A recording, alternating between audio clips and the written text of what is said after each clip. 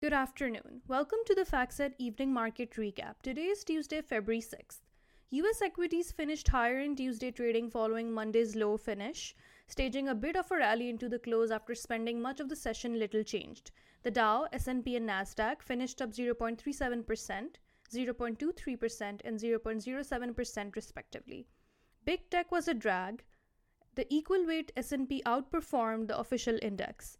It was a solid day for small cap after Monday's drop.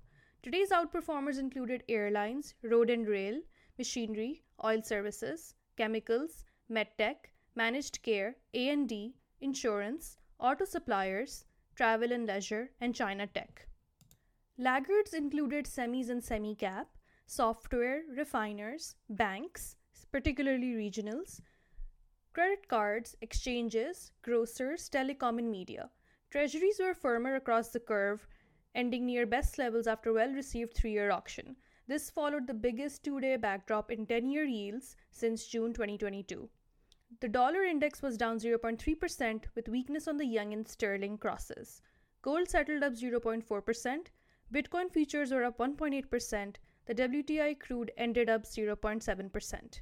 Rate stabilization was in focus this morning following the latest bout of Fed pivot repricing on the back of payrolls, Powell and ISM services.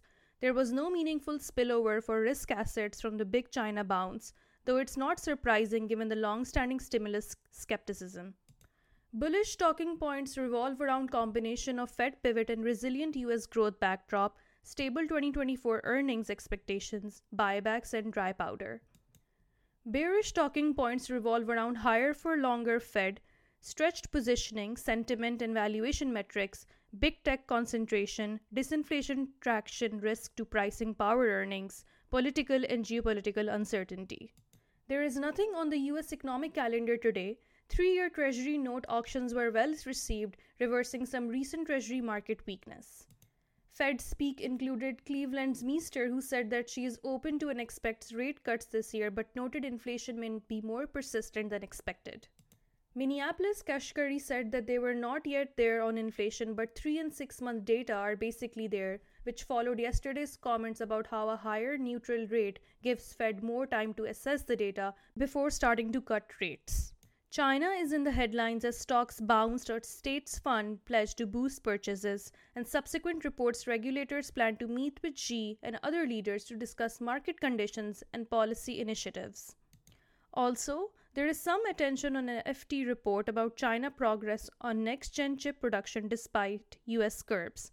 There are a few other notable overseas developments. RBA left rates unchanged and maintained a tightening bias, and German factory orders surprised to the upside. Moving on to corporate news, there was a lot of corporate earnings report today, but nothing to shift the well-established Q4 narratives. Just over half of S&P constituents have now reported, with the blended earnings growth rate just beginning to top the 1.6% expected at the end of the quarter. Among today's bigger names, Eli Lilly beat with Mounjaro's sales coming in approximately 28% ahead of consensus. They also announced some positive study data. Lind plc also saw strong margins in Americas with better pricing and volume. Fiserv acceptance organic growth was strong amid strength in Clover, but some weakness in fintech. Vertex Pharmaceuticals Q4 earnings and EPS was better, guidance bracketed street and Vanzacaftor update positive. Carrier Global revenue missed with organic growth below the street. HVAC was a weaker spot on lower North America volumes.